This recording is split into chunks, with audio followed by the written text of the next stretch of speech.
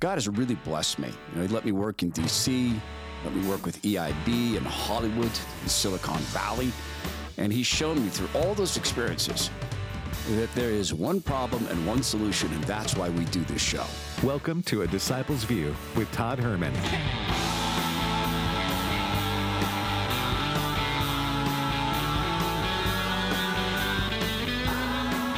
When the God of the universe created the world, he didn't snap his fingers or wink his eye. He simply spoke. Lord God said, let there be light. And because we believe, we speak about the happenings in this world, mindful that our true home is with Jesus Christ in his kingdom. Welcome to A Disciple's View. I'm Todd Herman. If you've been listening for a little while, you know that we often start the program by imagining what would be the top story in God's universe. And God's universe is the entire universe, the creator of all.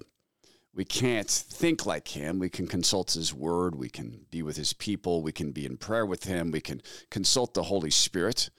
Those of us who have given our lives to the Lord Jesus have the Holy Spirit indwelled within us, which is really having the kingdom of heaven indwelled within us.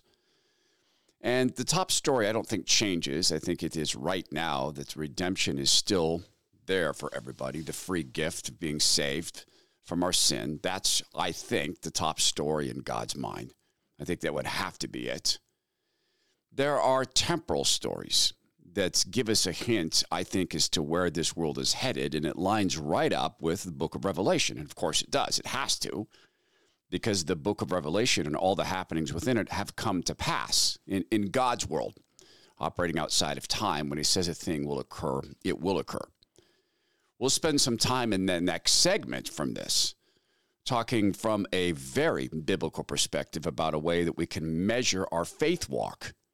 Actually, in terms of a business phrase, KPI, have you heard that? Key Performance Indicator. I was just thinking about how we could apply key performance indicators to our faith walk. We'll talk about that next segment. This segment, I want to talk about something temporal, which gives us a strong indication of where the bosses of this country want to take us.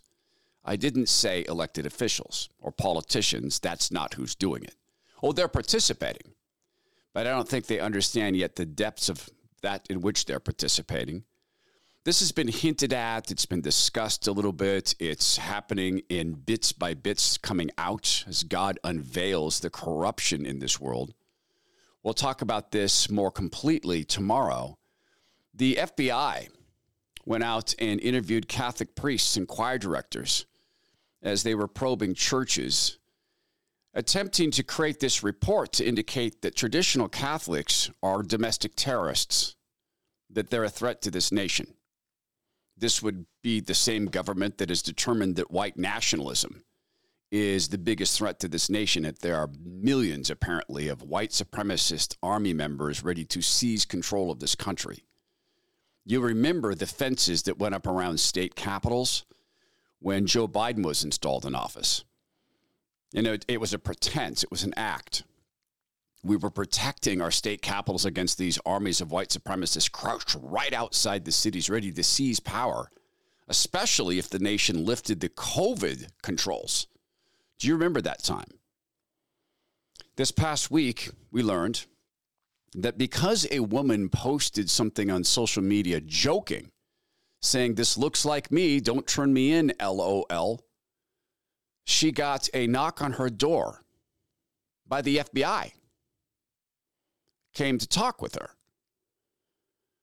This is not a limited thing to the FBI.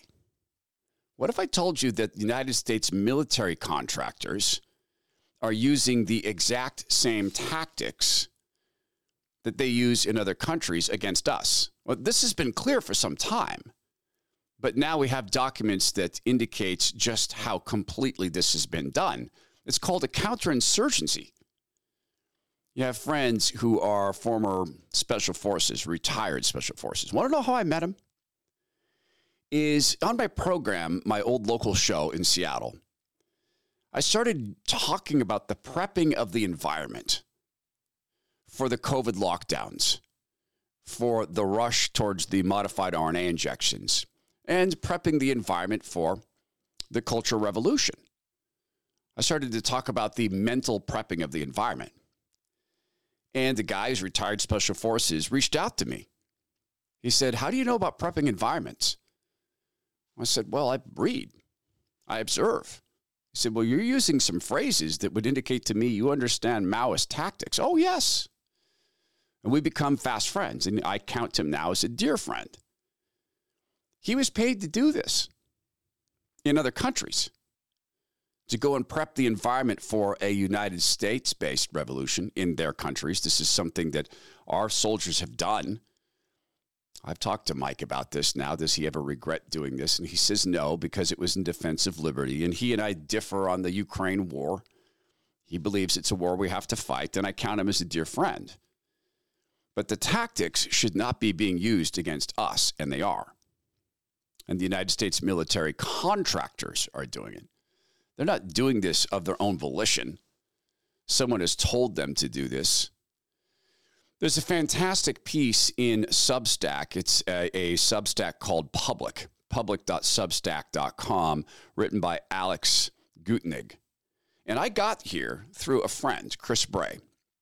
Chris is also a writer on Substack and a brilliant man, and a military veteran, Chris is, of the Army. Chris had noticed that as Chris Christie, former governor, has failed to make the ballot in Maine, the man will not be on the ballot. He couldn't get the necessary 2,000 signatures in a state of 1.4 million people and some 300,000 registered Republicans. He could not get on the ballot. But man, he was all over the weekend TV shows. He was all over national television. Liz Cheney lost her seat in Congress. She also made the rounds to talk about her new book. So how does this tie in to the military? They're contractors using counterinsurgency tactics against us. It ties in this way. Those are the faces and the points of view that they want us to hear and no others. Those faces and voices are telling us that Donald John Trump is literally Hitler. And he's literally going to destroy the country. And he's literally installing a dictatorship, even as the weapons of counterinsurgencies are pointed against us. Yes, it's been hinted at. We've had Senator Mike Lee hint at the fact that this is happening. He's talking about a huge database of your conversations that the government has found that it has the right to help itself to. And then you allow them to search those databases and that the contents of those phone calls without a warrant, you've got a problem. You're going to hear things like, this will make it too hard for the government. It will be more difficult for the government to get the information that it wants. Big surprise. That's the whole point of the Fourth Amendment. Yes, that is the point. It's supposed to be hard. So from this piece in public.substack.com, defense and intelligence funding supports much of the censorship industrial complex. For instance, Graphica, which was involved in both, these are the Election Integrity Project is one of these censorship industrial complexes that happens to come out of Stanford University. So that was involved in these actions. Receives grants from the Department of Defense, DARPA, and the Navy. These are the groups that censored narratives about the election, not just specific posts, narratives. They're the ones who also pressured media to lie about the Hunter Biden report, to lie about President Trump being a tool of Russia. Your tax dollars were also used to pressure companies into changing their terms of service so as to better censor you. Back to this piece. Pentagon and affiliated entities are heavily involved in the, quote, anti-disinformation work. Mitra, a major defense contractor, received funding to tackle disinformation about elections and COVID. The U.S. government paid Mitra, an organization staffed by former intelligence and military personnel, to monitor and report what Americans said about the virus online and to develop so-called vaccine confidence messaging.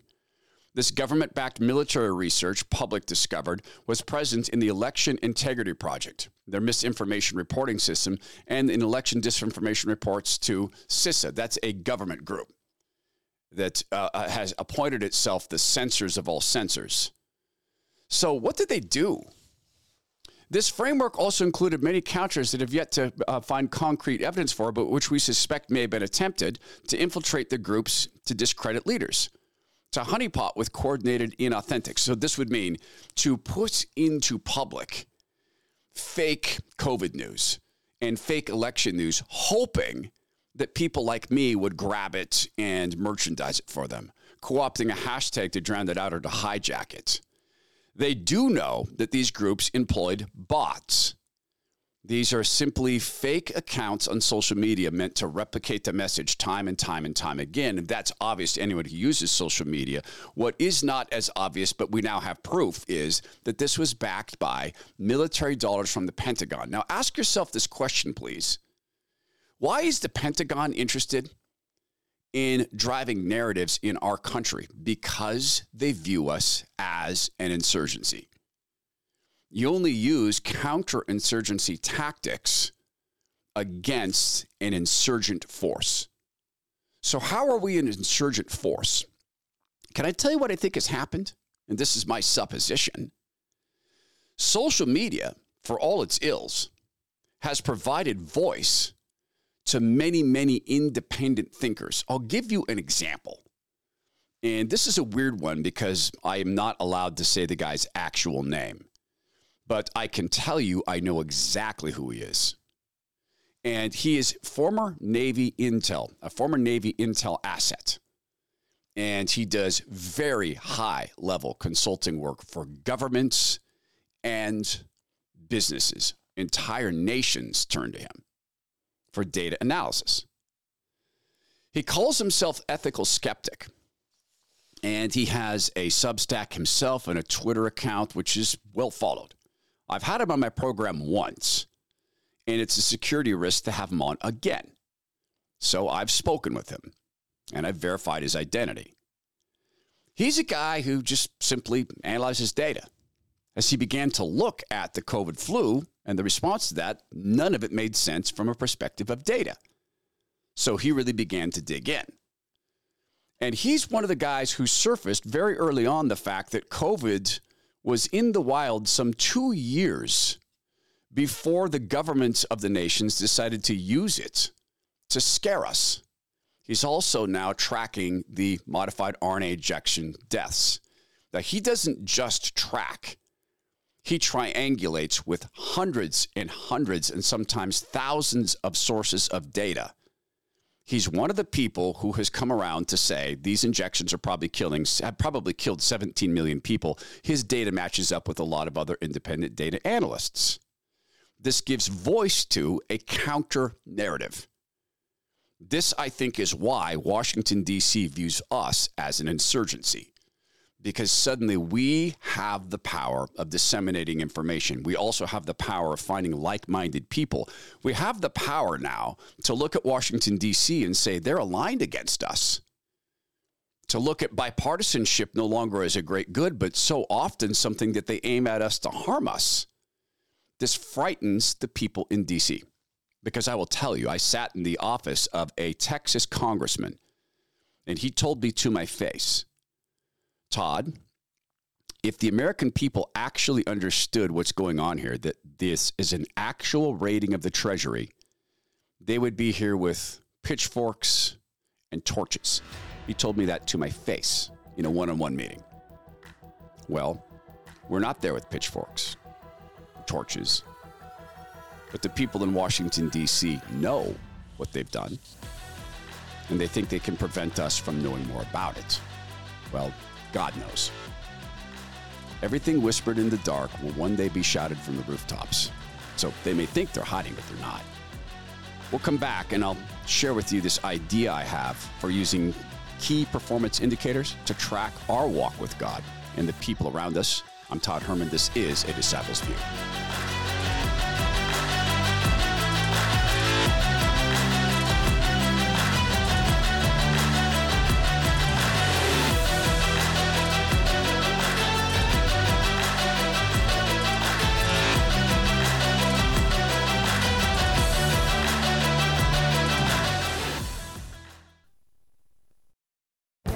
This is Viewpoints with Kirby Anderson. Just over a week ago, a poll published in the Wall Street Journal revealed that most Americans see the American dream slipping away. Only a third of voters said the American dream holds true compared to a majority of American voters who said that in 2012. Derek Hunter argues in a recent column that the American dream is not dead. What is dead is most people's idea of what that phrase means. The poll defined the American dream as the proposition that anyone who works hard can get ahead, regardless of their background. He responds that the U.S. is not like Lake Wobegon, where everybody's above average. Instead, the American dream, he argues, is a shot at success at every level. The U.S. is still the land of opportunity, but it is that vision that is marred by the left-wing educational complex. He says white kids are taught that they've got all the advantages because of their skin color, and young black people are taught that the country is racist. But he argues that the true oppression in this country comes from so many people talking about oppression. You can't tell young people to work hard and get ahead if they reject the American dream and are convinced they can never succeed. He says young people have all been marinated in a culture of entitlement that denigrates the concept of earning. Even the concept of hard work is nearly dead because everyone wants to be Kim Kardashian now. He is convinced that this pervasive sense of entitlement is true oppression. There certainly are barriers to success and achievement, but you won't be successful if you refuse to work hard and use your God-given talents if you start with the flawed assumption that the system is rigged against you. I'm Kirby Anderson, and that's my point of view.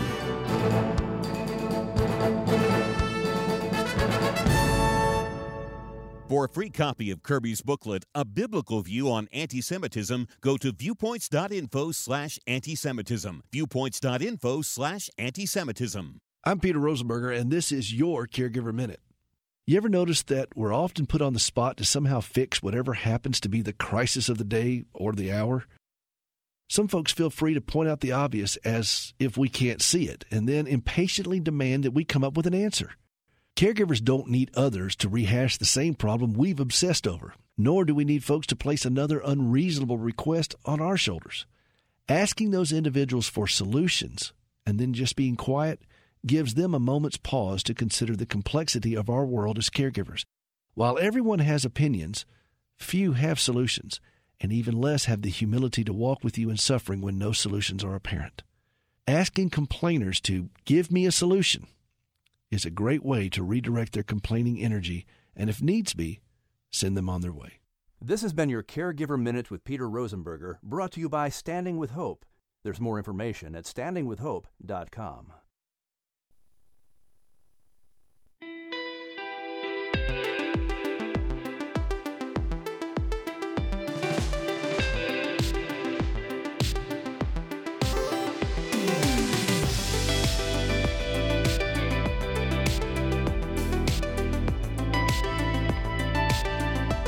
Have you ever heard the phrase, if it's not measured, it can't be improved? If you work in business, you have. What if we could apply this to our walk with the Lord and the walk that people around us are having with the Lord? Welcome back to Disciples View. I'm Todd Herman. That's a phrase we use a lot in business. If it's not measured, it can't be improved. And we've also heard this, success has many fathers, failure is an orphan. So we also, in business, made sure that people are responsible for KPIs, key performance indicators. And depending on what you did for a living within a big organization, I used to work at Microsoft back in the day. And that's really where I received formal management training. Prior to that, I was mentored, great mentors who helped me understand how to lead and how to facilitate, difference between leading and facilitating. So all of these things are helpful in business. And back when I worked in business, I was one of the people at Microsoft who said, hey, I want a dashboard. I want to have a leadership dashboard. And I asked my chief of staff, Bettina, what would it take for me to have a dashboard? So instead of having to read spreadsheets and reports, that I could pull up on my computer in the morning and look at the KPIs for our little tiny business unit. And Bettina figured that out, and we built this dashboard. So it was how many video views. I ran a product group that did online video before YouTube, et cetera, and as YouTube was starting. So we could pull up on the dashboard and look at video views, ad impressions, growth rates, share rates, how many people were sharing this. And that when I showed that to other managers, they said, "Where'd you get that?" Well, we built it because we didn't have it here. So it was an early form of data visualization. So why am I mentioning this on a radio show with God at the center and conservative politics way out at the edges? Here's why. What if we could take the same approach with our lives and our walk with God? Not necessarily data visualization, but why not? Why not?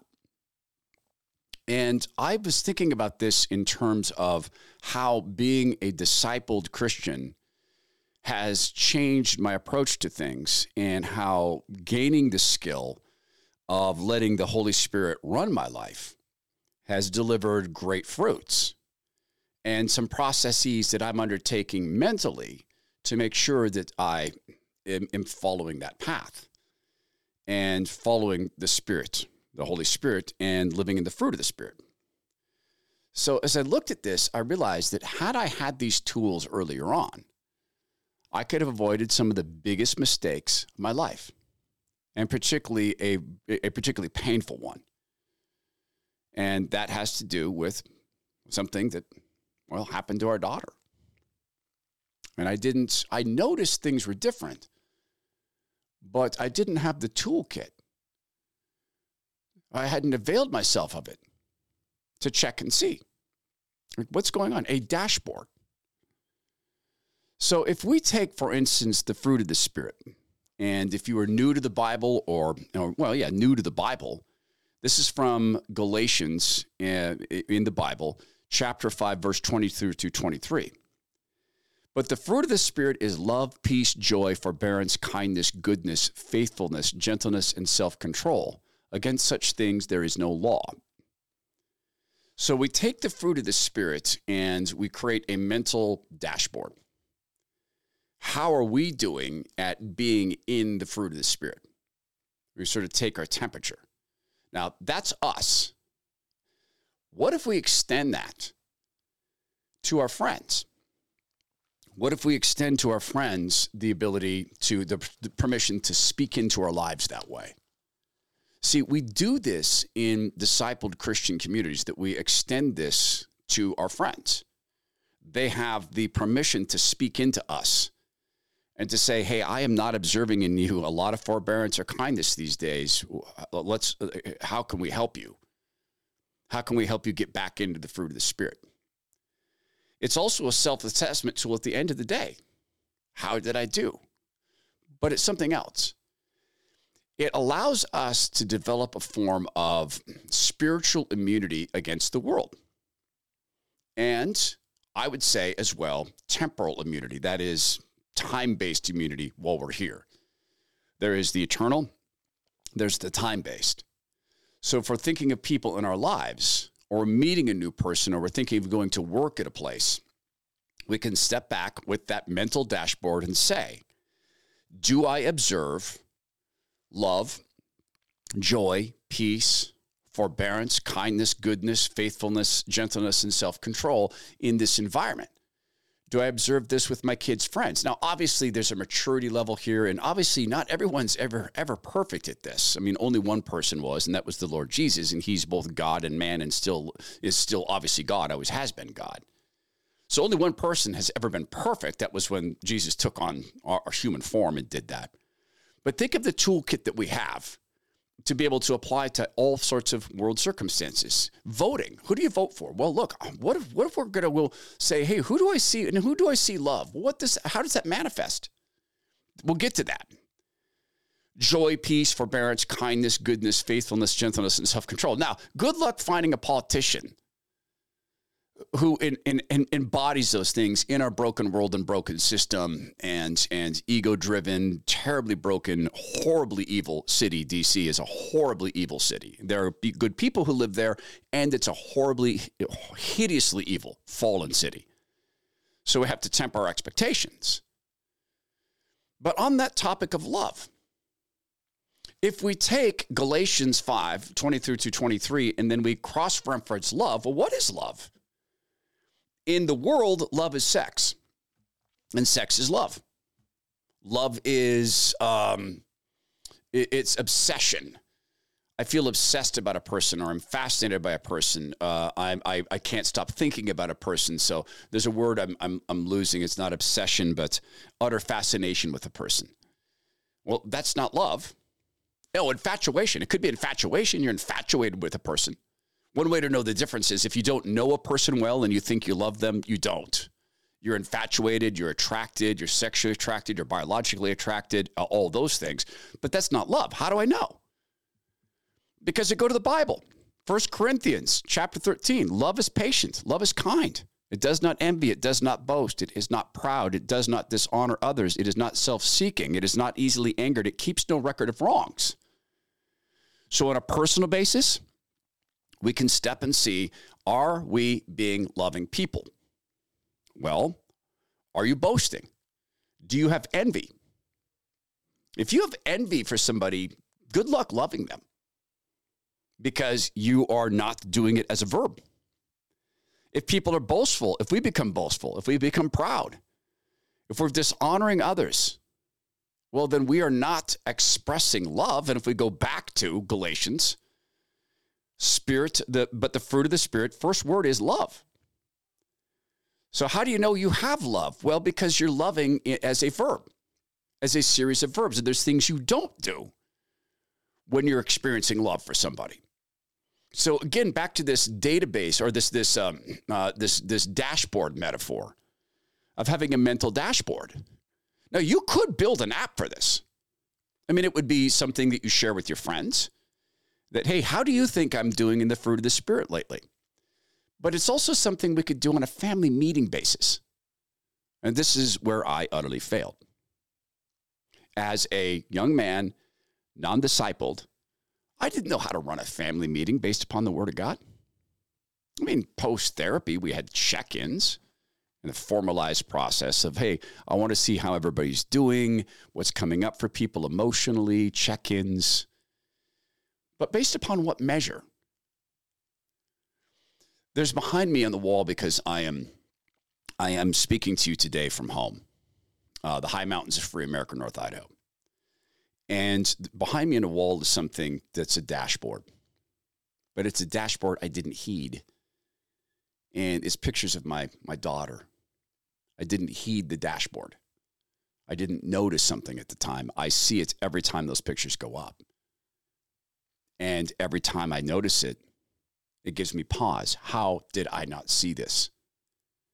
So imagine a world where a business meeting, where you have KPI meetings, you have meetings where you sit down to discuss your key performance indicators as a management team. How are we doing on same store sales? How are we doing on repeat visits? How are we doing with revenue per square foot? I don't know what business you're in. How are we doing in new loans if you're a bank, et cetera? So whatever business you're in, how are we doing? You have these KPIs. You have meetings. You have them at churches, right? Churches have KPIs. How are we doing in a church that's leaning far into the materialist world? Starts with, hey, what's tithing look like? How many people do we have in the seats? Churches that follow a different methodology, which is a methodology of the kingdom of, do we see disciples being made? Are people bringing new people to church? Are we observing in our small group growth? How many people do we have in small groups? How many people do we have in life groups? What percentage of the new attenders to church become members? And then how many of them become disciple makers? And how many are serving in ministry, outward bound? J.D. Greear wrote a great book, Pastor J.D. Greear, Winning by Losing, which is you want your church to be people who lose its best members because they go into the world and they make disciples and they plant churches. So what it is, you're having these business meetings and these ministry assessment meetings. Well, what about a family meeting? Sit down and say, how's everybody feeling in terms of the fruit of the Spirit? Are you feeling loved? What's been your sense of joy? How about peace? Are we being forbearing with one another? Long-suffering? Are we being patient? Kind? Are we being good to one another? Are we being faithful to one another? Well, that's a marriage discussion, isn't it? Well, yeah, we're not cheating on one another. Well, are your hearts with another? Have you found yourself fascinated with someone of the opposite sex? Have you developed any close relationships with members of the opposite sex? If so, it's not a big accusation. Oh my gosh, everybody's having an emotional affair, but it could be, hey, what do you feel there? Like, what are you experiencing? Well, I feel welcomed or respected or seen in ways maybe I don't hear. Help me understand. Help me understand how you're feeling that. I am your husband. I want you to feel that from me. Or I am your wife. I want that. I want to feel that from you. Just imagine meetings like this. Are we displaying self-control? So you're taking spiritual KPIs, key performance indicators, and you are applying them to your family life.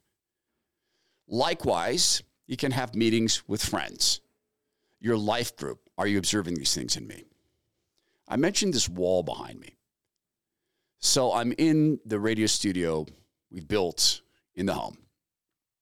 And I know that right behind me, there's a wall of pictures. And they start with my little girl at Christmas time. That's what the wall is. From little baby, pictures with Santa, and that's another issue. We're not going to go have pictures with someone pretending to be the Lord Jesus, God forbid. But we'll talk about that later this week. But there's pictures of her enjoying her time with Santa and happy, joyful kid through the years with these pictures, some of them with her little dog, one of them with a stuffed animal, one of them with the best Santa we ever had who actually talked to her about Jesus as she was on his knee. He had a real beard. And then there's a certain year where she's blank-faced. There's no emotion on her face. This was a year she decided to change her hair completely to make it less cute. There's no joy in her face. There's an absence of peace because into her life came not kindness, but brutality. Not goodness, but evil. And the very opposite of someone being faithful to her and using her in ways. That someday is a story she will tell. As a parent, I noticed the changes, but I put it down to teen adolescent angst, and there's good reason for that. Being a teen girl or adolescent girl is brutal in this world. But I didn't have the spiritual KPI, key performance indicators, to say, my little girl has fallen out of the fruit of the Spirit. I don't see in her joy, peace, forbearance, kindness, not to herself. Well, what's happened? If I were to assess the people around her, her friends, I would say they're boastful, envious, proud. They dishonor her. They're self-seeking. They're angry. They don't have any form of the love of Christ. And I would have noticed something else. These changes were robbing my daughter of something she had possessed. Well, Satan cannot snatch us from God's hand, but he can torment us. What's more tormenting than taking from a child the sense of peace, kindness, goodness, safety? In our therapeutic walk across 3 years, that's a theme that she continually expressed. I used to feel safe. I used to feel valuable. And then I felt broken and worth less than I was. I missed that, the degree to which it had harmed her, because I wasn't discipled. Let's use spiritual KPIs, key performance indicators. We'll come back with the Tower of Babbling. I'm Todd Herman. This is The Disciples' View.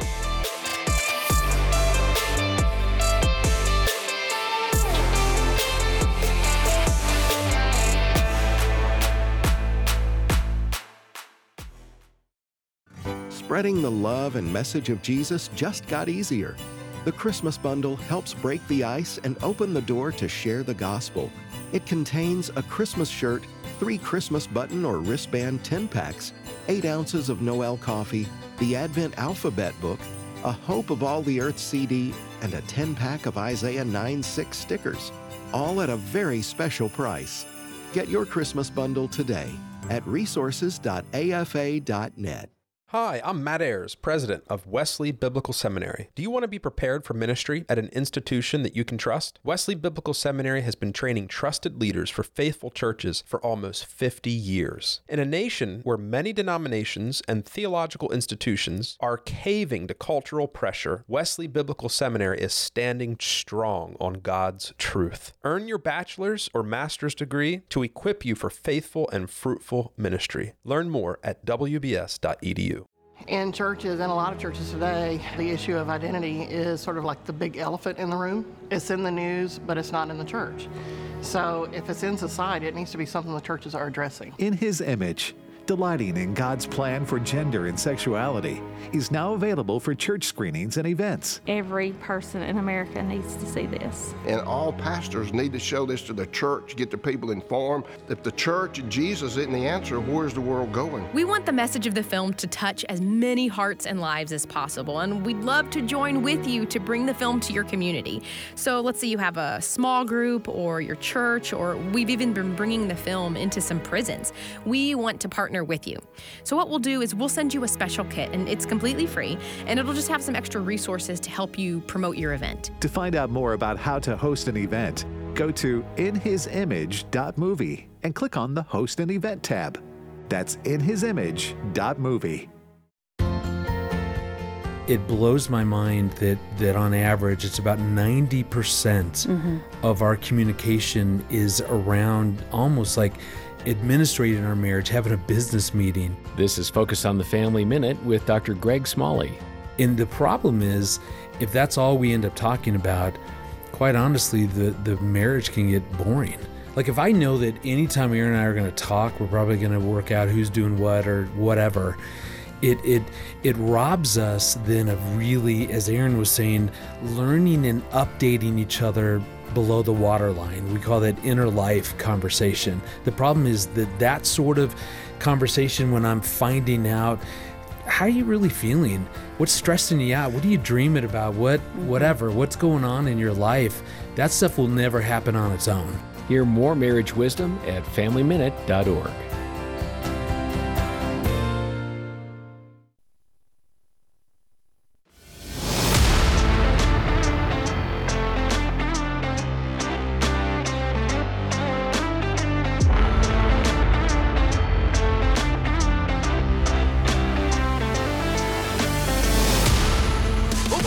Trump pick to be his VP candidate because he's won the primary.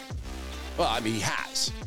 Statistically speaking, it's at this point pretty impossible for someone to catch up with him. I'm not making an endorsement, by the way. We're not able to do that on AFR. And I would vote for either Trump or DeSantis in a heartbeat. And there's things in which I prefer DeSantis and some areas in which I prefer President Trump. So I'm not making an endorsement. I'm asking a question. Welcome back to Disciples View. I'm Todd Herman. Coming up, we'll get to the Tower of Babbling. The Hill is out with an article where they indicate who they think are going to be the likely VP picks for President Trump, and I just wanted to go through some of them. First one they pick is South Dakota Governor Kristi Noem. Noem for some time has been seen as a favorite to be Trump's next running mate. I have no enthusiasm for Kristi Noem. None whatsoever. She's a liar. She's a liar. On the single most important issue in her state, she's a liar. When a group of billionaires, like the founders of Netflix and LinkedIn, U2's Bono, the lead singer and one of the songwriters of U2, and companies backed from Korea and China, came to her state and began the process of seizing family farms to steal them and build a pipeline that would transport carbon dioxide, the actual thing that we exhale. You know, that gas that we're told is such a deadly, horrible thing that it's killing all the seals and all the children and causing all the hurricanes and all the earthquakes. Yeah, that gas. They want to build a pipeline to store what we exhale. The same thing that we're told is terrible poison. And they want to use it to make products like, and this is going to sound, some of them bizarre, something called turbo diesel, which would be a blessing in terms of powering our economy. What a blessing. And believe it or not, Bill Gates, who has our best interest at heart, just ask him, he has a patent to turn carbon dioxide into digestible protein. Sounds good. For his Frankenmeats fake foods. So when that happens in these foreign-backed companies, we're going about seizing family farms and going to these farms without permission and videoing the farms. Kristi Noem did nothing. Nothing. I hope not to sound prideful when I say this, but according to a state senator and a state rep in South Dakota, my podcast did more to fight that than Kristi Noem. Ultimately, the State Utility Commission refused to give a license to these firms, but not because the governor did anything. She's a liar. She says that property rights are her biggest issue. No, they're not. Not when foreign money's coming into her state apparently matter more. So for me, I have no regard for Kristi Noem, someone who can't tell the truth about the core issue of her state. Why would I want her to be VP for anybody, DeSantis or President Trump? Tim Scott. Tim Scott is a smart guy. I am unfamiliar with anything he's done that would make me think that he'd be a great VP. He developed opportunity zones for low-income communities, and he discusses faith. I think he's a Christian. Palatable. Obviously, it's a demographic checkbox, and with all due respect to Tim Scott, this has to do with him being black and Kristi Noem being a woman. This is a reality that the Republican Party has decided they have to accept. Elise Stefanik as a VP pick for President Trump. Well, they've done everything they can to put her out front, to make her the voice of the party because she's a woman. She's good at speaking. She also served on President Trump's impeachment defense team. She endorsed him ahead of his 2024 campaign. This is from The Hill. That's thehill.com that's tracking all this. And these are their predictions. This is who they think is most likely. Arkansas Governor Sarah Huckabee Sanders. She's surprised me as governor. She's been a stalwart. Now, on this one, I could get behind this. She's good at going to war with the media. She's done great things to protect her state against the sexual left and against radical, they're all radical, hormones and sexual mutilation surgeries for kids.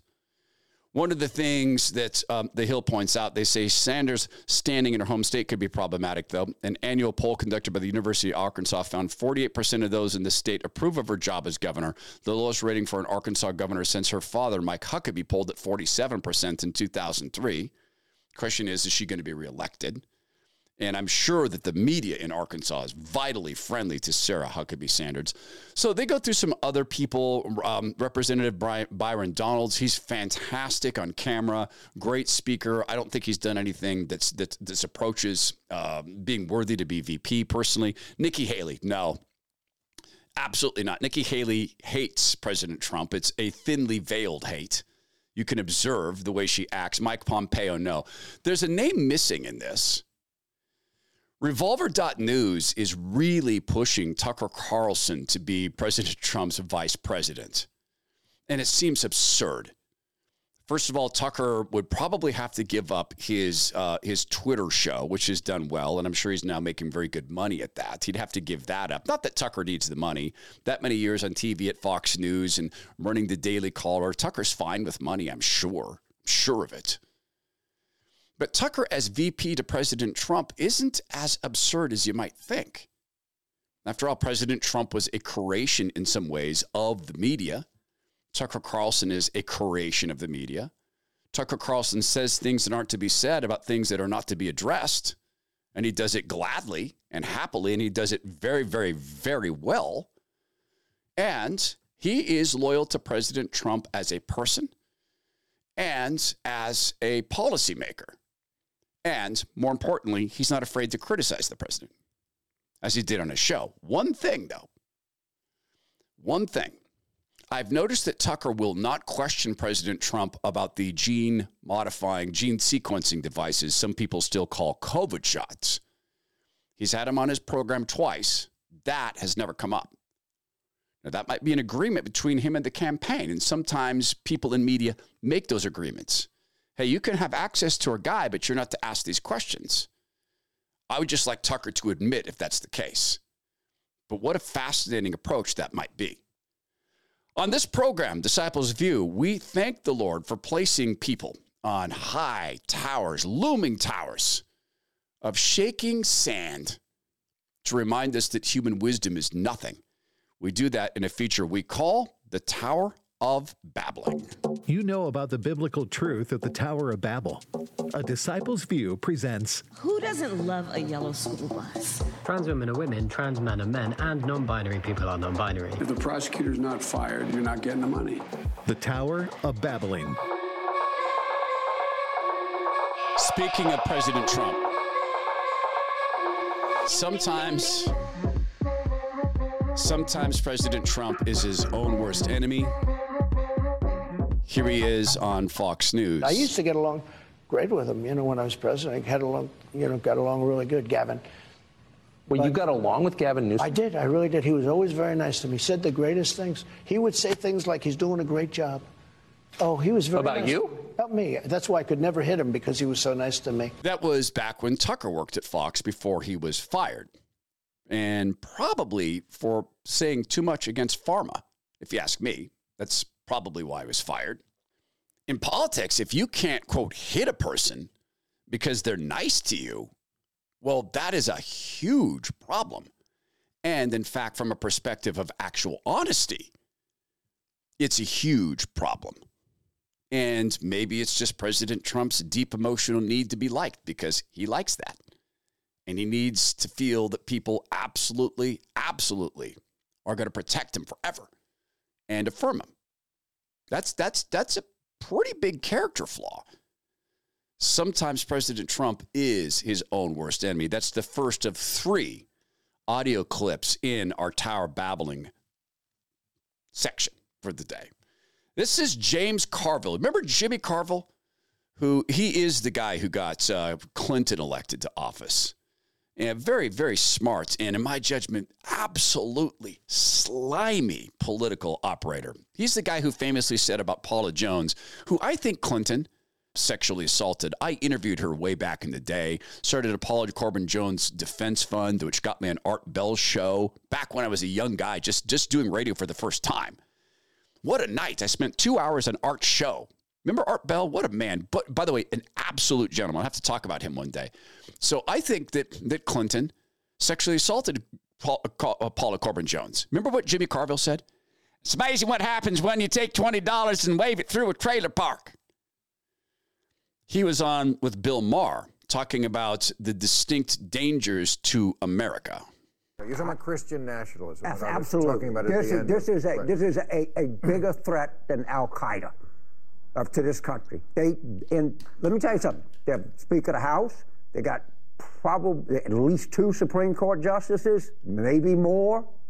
Right? Don't kid yourself. And people in the press have no idea who this guy is, how he was formed, what the threat is, and this is a fundamental threat to the United States. It is a fundamental. They don't believe in the Constitution. They'll tell you that. Mike Johnson himself says, what is democracy but 2 wolves and a lamb having lunch? That's what they really, really, really believe. And the major threat from Mike Johnson, Speaker of the House, who is a discipled Christian, is exactly what? And where is the evidence that he doesn't back or believe in the Constitution? And by the way, that's not a bad description of democracy. It's a system. It's a pretty good system. If it's a Republican form of democracy, I think it's the best system. But it's exactly that. It's People who are otherwise enemies trying not to fight each other. Politics is war by peaceful means. Elections are revolutions by peaceful means. Sometimes more revolutionary than others.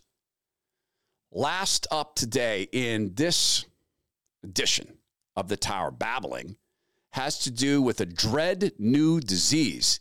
Oh, it's coming. Well, but how do they know? Well, could the next pandemic make the height of the COVID-19 outbreak look mild? That's what some experts are predicting for what's being called Disease X. So I am very worried that we just don't, we as a nation, we haven't made that commitment to really fully protect the American people. We caught up with internationally recognized Dean of the National School of Tropical Medicine at Baylor and co-director of the Texas Children's Hospital Center for Vaccine Development, Dr. Peter Hotez, who's traveling to get his take on the topic. We have a likelihood that new pandemic threats, that people call them Disease X, are going to be rising on a regular basis.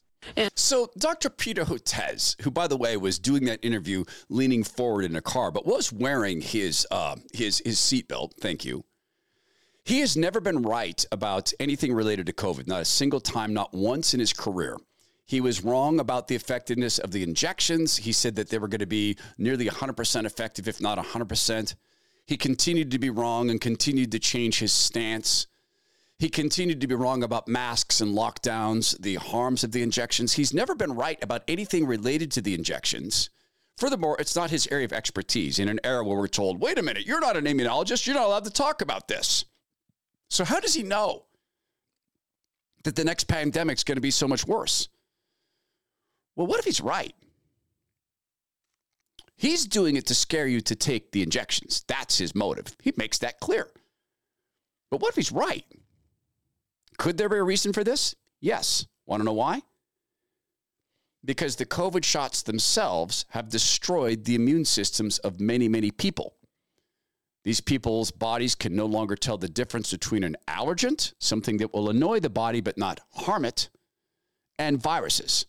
So at this point, Peter Hotez might have accidentally backed into being right about COVID. And that is a wrap for today's Tower of Babbling. That was the Tower of Babbling. I don't have anything to share with all of you at this time, and I'll just leave it there. On A Disciple's View. It's just a little personal observation as we wrap up today, and I'm anxious to talk with you tomorrow. I've been praying very consistently that in regular get-togethers I have with a dear family member who I deeply love, that God Almighty would bring himself forward, that this family member would see him instead of me. And I pray every time we get together. And I'm not doing this to convert. I love this person. I'm doing it because I love being around them. And the other night when we got together, I simply told her a story about the high school boys I'm blessed to help lead, deciding to pray for a woman they'd never met while soaking in a cold lake with an old man. That was me. Our eyes teared up. Talk about our faith with everybody. We speak because we believe. We know that in the beginning, the Word was with God and the Word was God. And we're going to speak His Word as long as we're able. Until we talk again, may God be with you. This is A Disciple's View. I'm Todd.